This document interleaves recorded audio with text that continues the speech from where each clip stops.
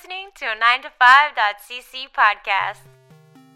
Hello, genre film lovers. Welcome back to 9to5.cc's coverage of the Fantasia International Film Festival in Montreal. This year we're going to be going to see as many movies as we can. It's going to be headed up by Phil and Sophie from the website. I'm not going to waste any more of your time. If you enjoy the podcasts and reviews that we're doing, tell your friends. We'll see you in the lineups. Enjoy the show.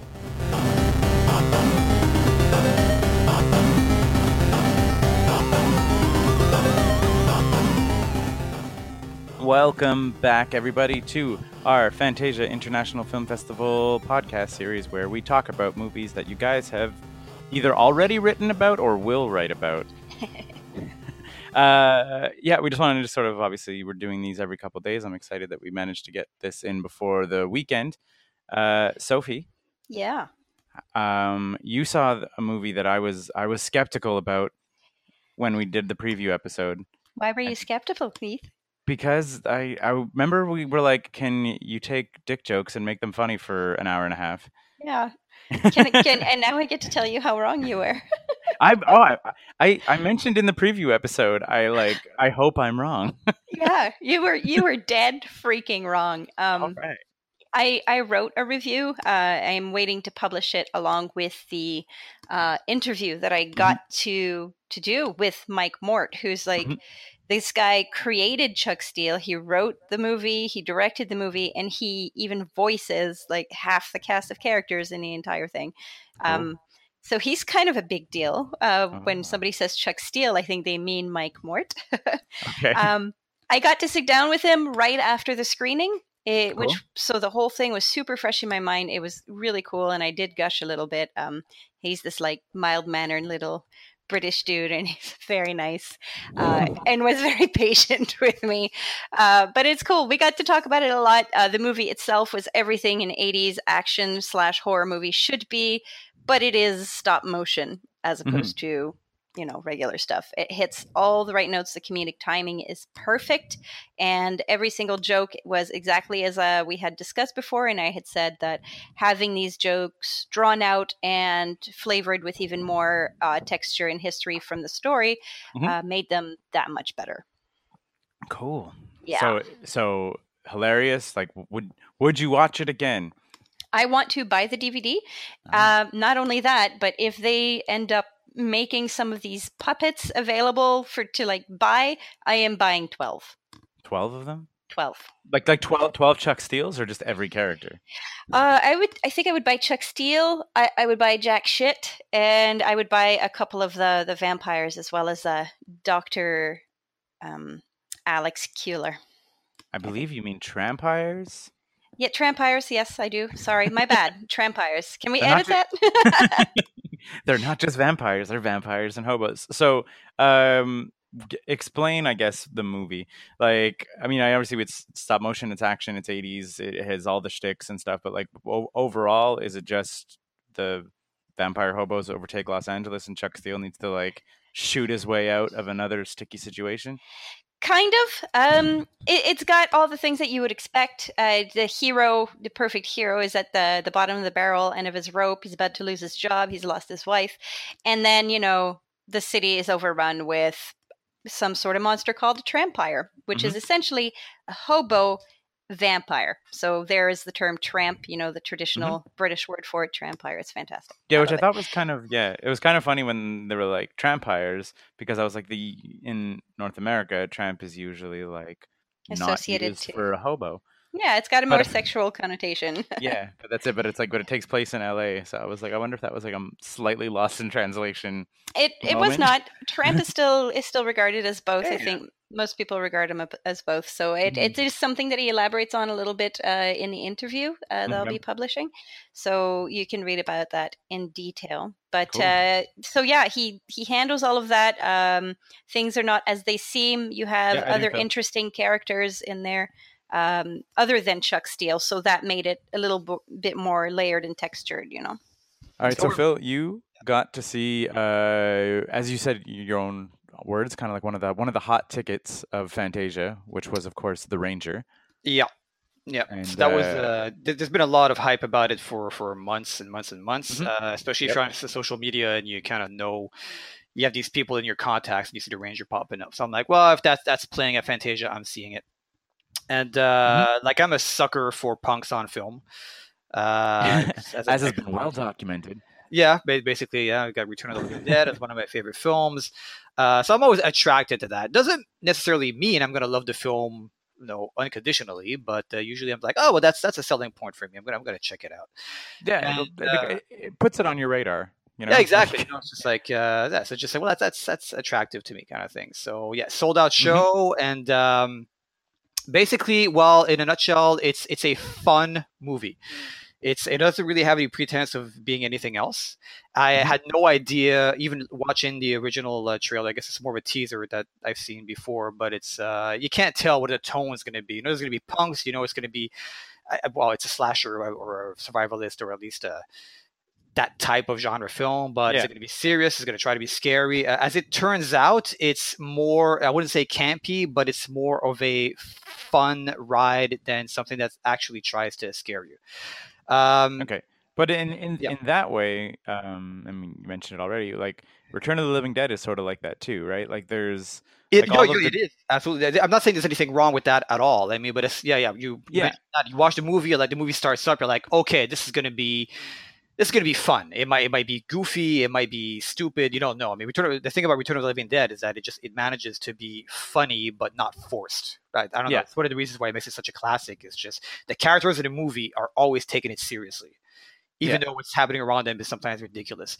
This applies here too. Actually, the thing is that the setup. I'm not going to get too much into it, but the whole setup, because they take their time introducing the characters, their situations. This gang of punks that are also drug dealers, as it turns out. I mean, they have to go on the run from the law, as often happens with punks, because there's always that clash there. And the tone is actually pretty straight from the beginning and all. But it's once the action really starts off, once they bump into the Ranger, then you realize that, okay, things get a little bit more over the top. Like, not necessarily in the action, but especially in the performance of the Ranger. Jeremy Holm, who plays the Ranger, he's actually really, really good.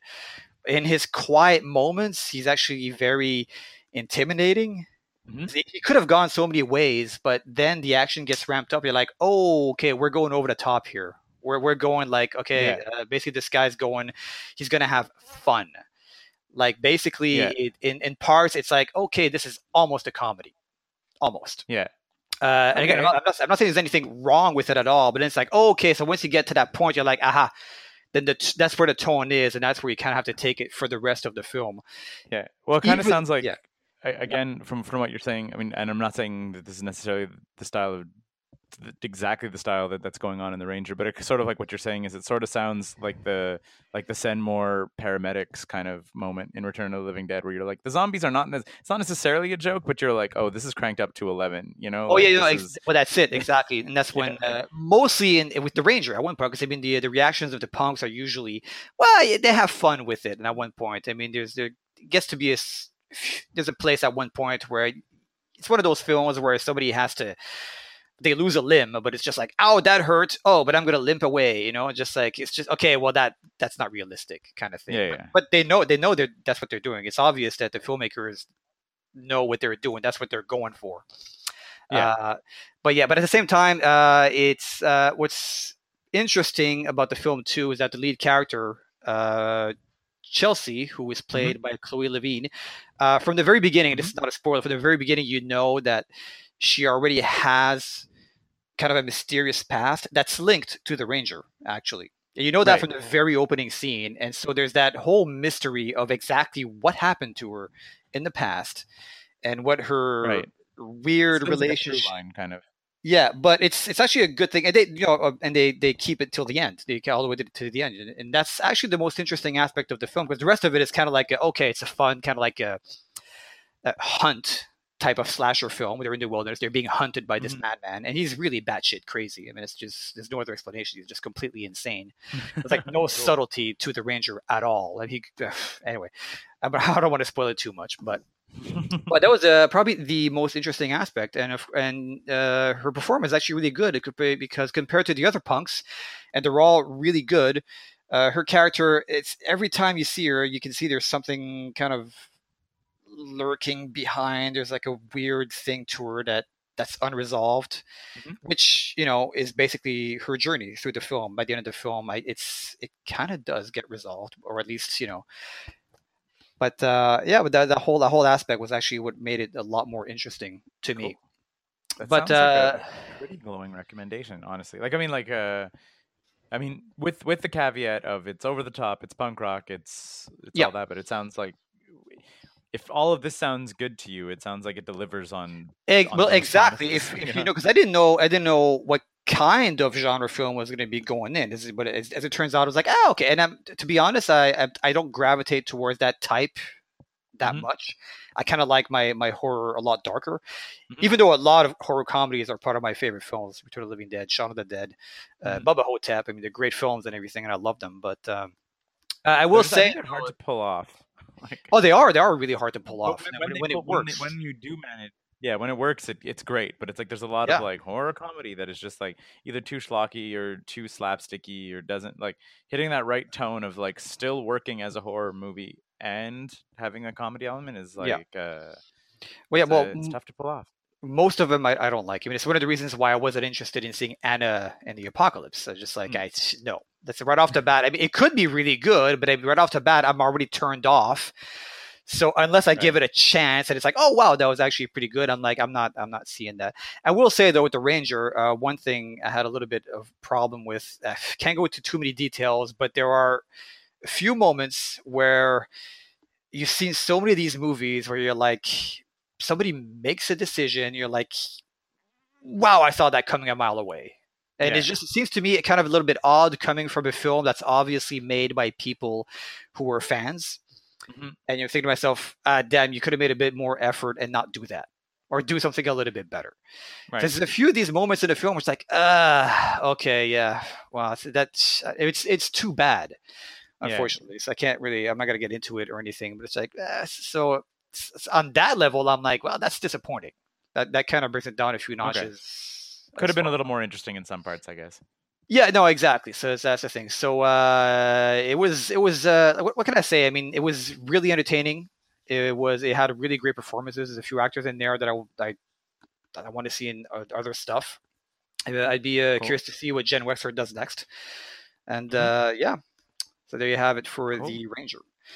And the other things you have been taking a look at, you told me that you went to a couple of different short film blocks. Do you want to maybe touch on some of the standout, like the short movies? Like typically, I'll admit that when I go to Fantasia, usually most of my exposure to the shorts are the ones that screen before the feature length films. Yeah, because that's the ones you don't have a choice but to see. Like you see the film. There's really good shorts that way. Yeah.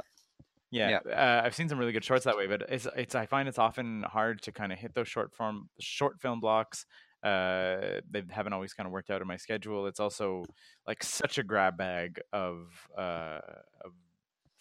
just sort of like of styles and of talent and of all over the place that you kind of never know what you're going to get. And it's like it can be it's a bit of a marathon also to watch, because you have to your brain needs to like reset every like 5 to 15 minutes of like, absolutely, and you're like, all right, now like push that out and then reset your brain to get ready for like another short story, so it can be hard. Like it's I find it's like a little taxing to watch. But you said you went out to 2 or 3 short film blocks? I saw 3 short film blocks so far, and I was supposed to see more, but I mean, sometimes it just conflicts in schedule, so I couldn't. I'm still planning on seeing more.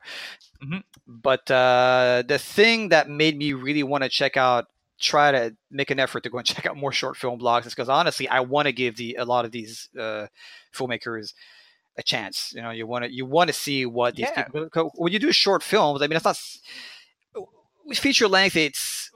Can be the same thing, but a lot of times with feature length films, well, not all of them, but a lot of times you get funding. When it comes to short films, it's almost always labors of love. And a lot. And I mean, and a lot of filmmakers start off sort of self-funding a short film to hopefully get noticed to get the money for a feature.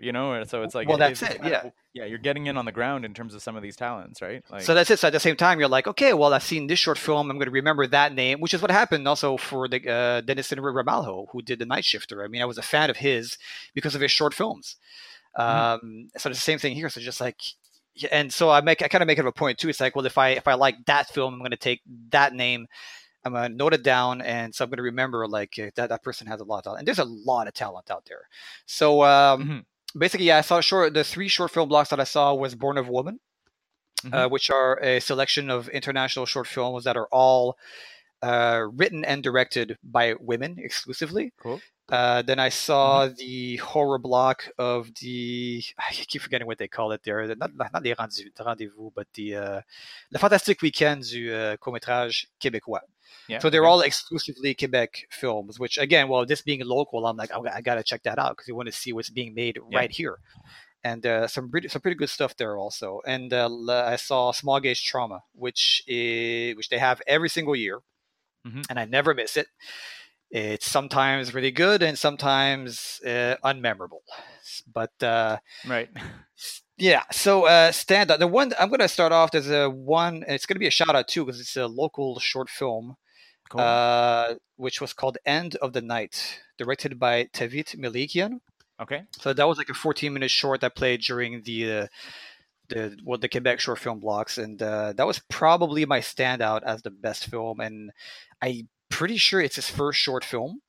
Okay. And I actually met Tavit, I think 2 years ago, and he was actually it was at a Booze and Schmooze where, because I work as a sound guy, and we were actually talking about he was going to be doing a short film, and he actually did talk to me about it. So I'm just like, okay. So then I saw that he made his film, and there it is.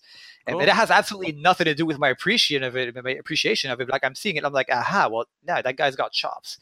It's cool. The thing about short films, my kind of love-hate relationship, and I've done short films myself. I've done a handful of them.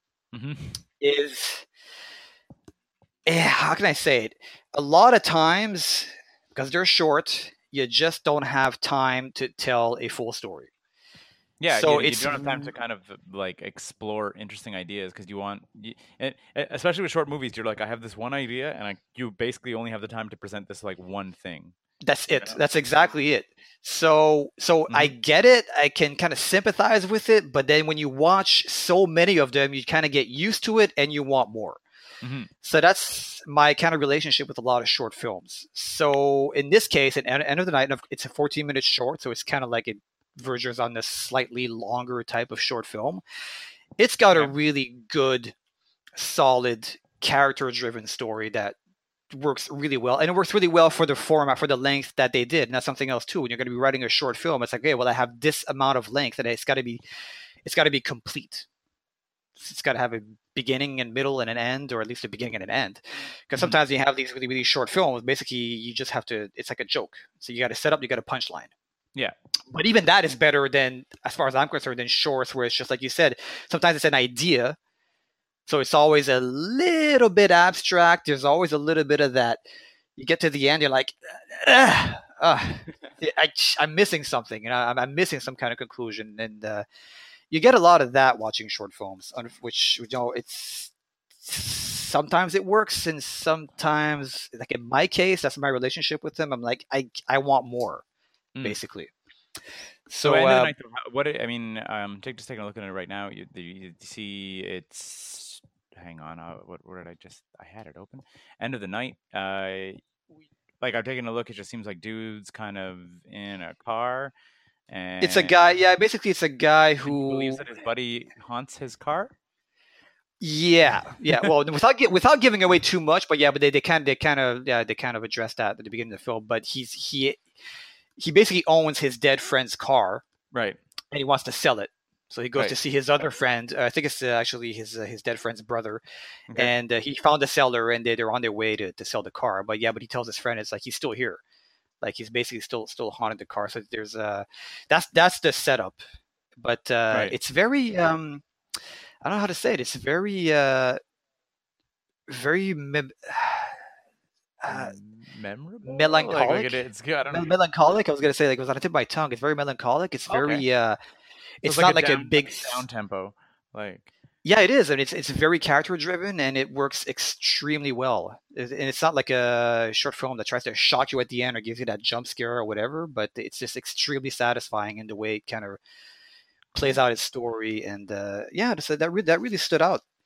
Is there anything else that stood out for you as a short film? Well, I mean, I guess the most I could do basically the one a small gauge trauma. My standout for that one, they had 9 shorts. Aurore, Okay. Aurore, which is a French short film, which was fantastic. This beautifully made film, which is a kind of a body horror type coming of age story about a teenage girl, and Okay. the beginnings like of her sexuality, the discovering her sexuality. I'm not going to get into it too much. Okay. It was fantastic. It was amazing until the very end, which is one of those kind of like, well, like I was saying before, it's like it kind of like sets up these things, and then it just kind of ends at one point. So it's one of those endings where, okay, there is a point to this, and that's all they're trying to make, very subtly so, but there's no actual conclusion to an actual story, which kind of went like, damn it. Okay, so that's one of those short films. I was like, wow, that director needs to do more stuff, and he could take that idea and expand on it. Right. And that happens a lot when I watch short films. Like, well, that you can take that idea and just expand on it, just like they do something with that. You know, they make it longer, bigger, add a little bit of story so you can have some kind of conclusion. But it was amazing, and I think I'm not even sure, but when Mitch presented it, I think it has actually won an award this year at Fantasia, because they've already kind of compiled their awards. I'm not sure exactly which one yet. I don't know. You can't quote me, but I think that one actually won, and it deserves it. Like, it really does deserve it. It's really good. I will say though that for the rest of the small gauge trauma, this was not one of the best years. Just in general, I'm just like, nothing else really stood out that much. I mean, there's a lot of really well-made films, but there's nothing that was really just like, it really blew me away. And there was that one, I think the short film blog ended with a zombie comedy, which I really didn't like. I'm so fed up with zombie comedies, and that one was just like, it was almost like it was dumb on purpose, and that kind of bugs me. I don't know. Aurore, sorry, I just found this here. Aurore by Mel Lemay was the winner of the international short film competition. Oh, there you go. So it won. Yeah, so it actually won. That's correct. Yeah. Yeah. So I just wish it didn't end the way it did. Well, what I mean? But that's just me. That's just me. I mean, you know, I don't know. So that was like the highlight of small gauge trauma. And if I had a highlight for the Born of Woman, would be Nose, Nose, Nose, Eyes, which is a South Korean short film, which was really actually creepy and scary. So big points for that, because it's not that easy to do anymore. Yeah. But out of the whole thing there, the whole short films block, that actually really worked. It actually kind of plays like that J horror, quote unquote. Even it's a South Korean film, but it kind of plays out like the kind of J horror. And but again, it's a really good thing. The ending, again, a little ambiguous, anticlimactic. So kind of disappointing when you get to the end. That happens too often with short films, I find. They have great setups, and then they have like and then it's just like, oh, but then we're just gonna stop it here. So I don't know. It just kind of bugs me, but still, that was the big standout. And I can't remember the director's name. Ji-won Moon. Yeah, well, that's it. Ji-won Moon was the writer and director of Nose, Nose, Nose, Eyes. There you go. Yeah. And she wasn't there, but that's the film that I preferred in that block kind of thing. So, Sophie. Yeah. You braved the weather. I did. Wednesday night in Montreal, there was like repeated downstorms, and you didn't let it stop you from going to a movie. So kudos for that, I guess. Thank you. You should have seen the Maisonneuve, which is where the theater is for any screening at Fantasia International Film Festival. Mm-hmm. It was a river, and it was torrential. I swear, I had ankle deep water while trying to cross some of these streets. It was nuts. Yeah. I was like holed up in Grumpy's for the downpour.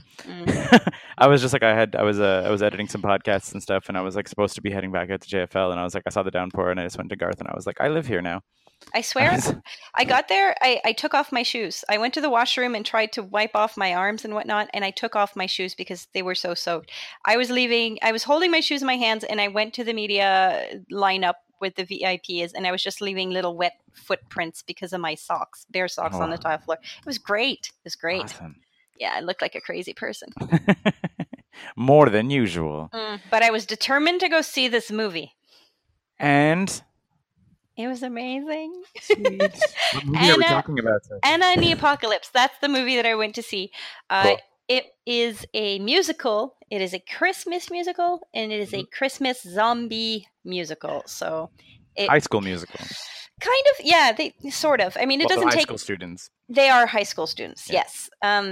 It's not your typical like coming of age thing. It's more of a like they happen to be high school students. And a lot of it does take place in a high school, which, I mean, fair enough. High schools can be creepy, and they use that to their advantage. It's same for the bowling alley. I braved the zombie factor for this. As you and several others know, I am not a horror movie person. I'm a big chicken. I watched the whole thing. So I was surprised with a lot of it because it wasn't just like fun singing and parody zombie stuff and zombie gore. There was actual emotions to be felt.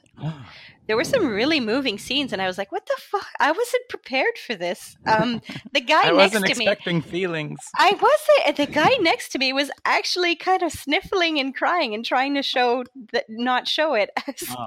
Yeah, it was really, really well done. It was moving, and it was very, very entertaining. And when I got home, the weather being what it was, there was no power at my house, so awesome. I was scared. Extra spooky. I didn't want to go home. But yeah.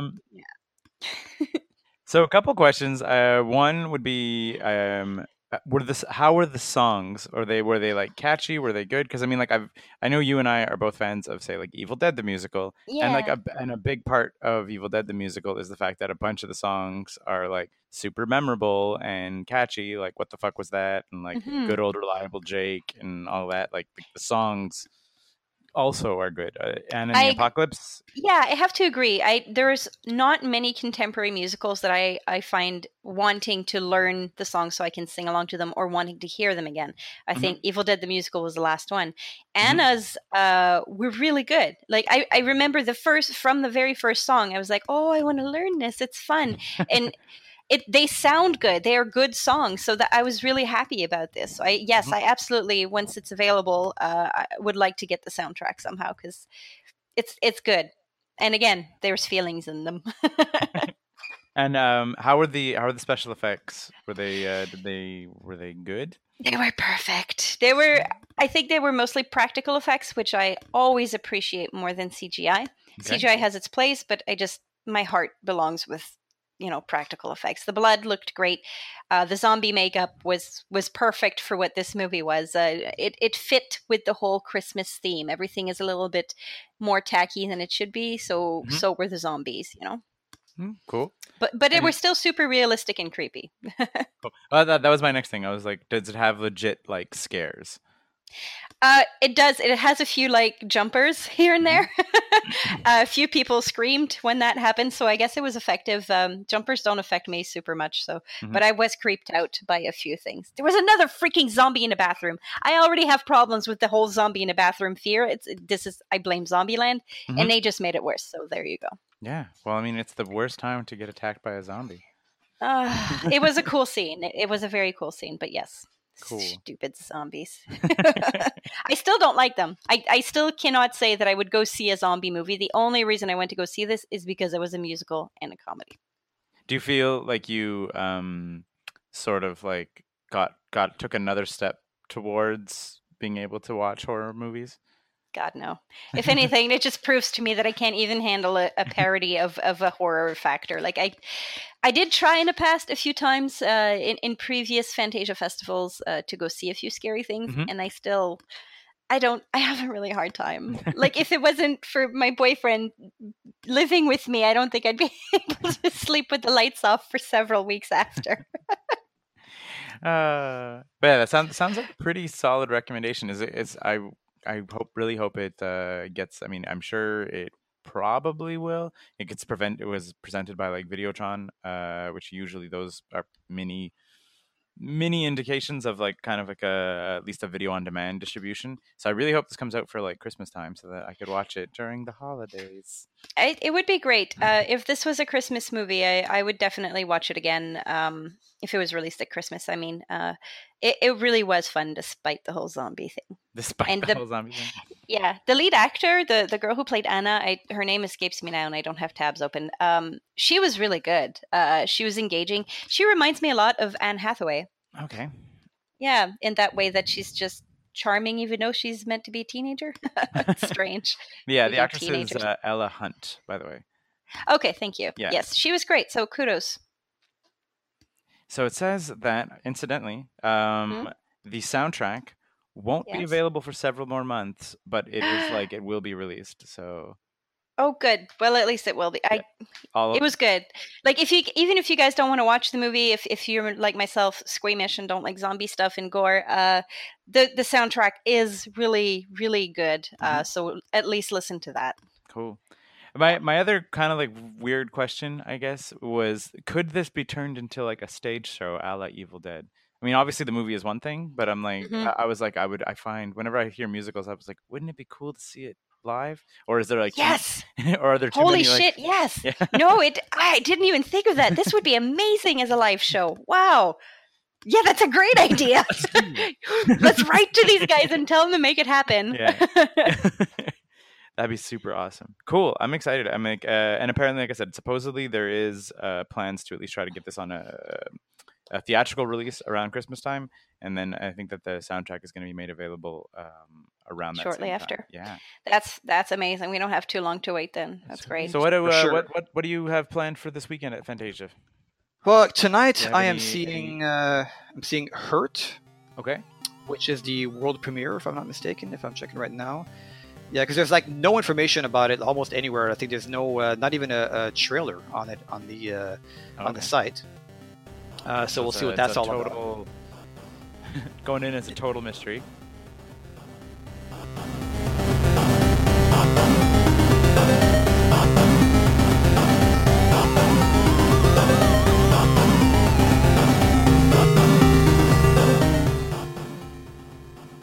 Thanks again to listening to our Fantasia Festival podcast here at 9to5.cc. We said it at the top, but I will say it again because I cannot say it enough. If you're enjoying these blogs, if you're enjoying these reviews, if you enjoy genre film and geek culture in general, just tell your friends about the website 9to5.cc. On social media, we're on Twitter, we're on Facebook, we're on Instagram, we're all over the place. We are a DIY website, which means that we don't have any sort of corporate sponsorship or anything like that. We're just a couple of geeks in Montreal who love doing stuff so that other people can enjoy it. So tell your friends about 9to5.cc. If you like what you heard on the podcast, maybe you want to check out the rest of the website. We write blogs, comics. There's other podcasts that run all year round. We really enjoy anytime our fans reach out to us, any sort of feedback that you guys have for us, we're super open to. But in the meantime, enjoy the rest of the Fantasia Film Festival. We should be back with a couple more podcasts, unless this is the last one, at which point we are sad. But if this isn't the last one, then there'll be more. 9to5.cc, podcasts, blogs, and comics, made in Montreal since 2011.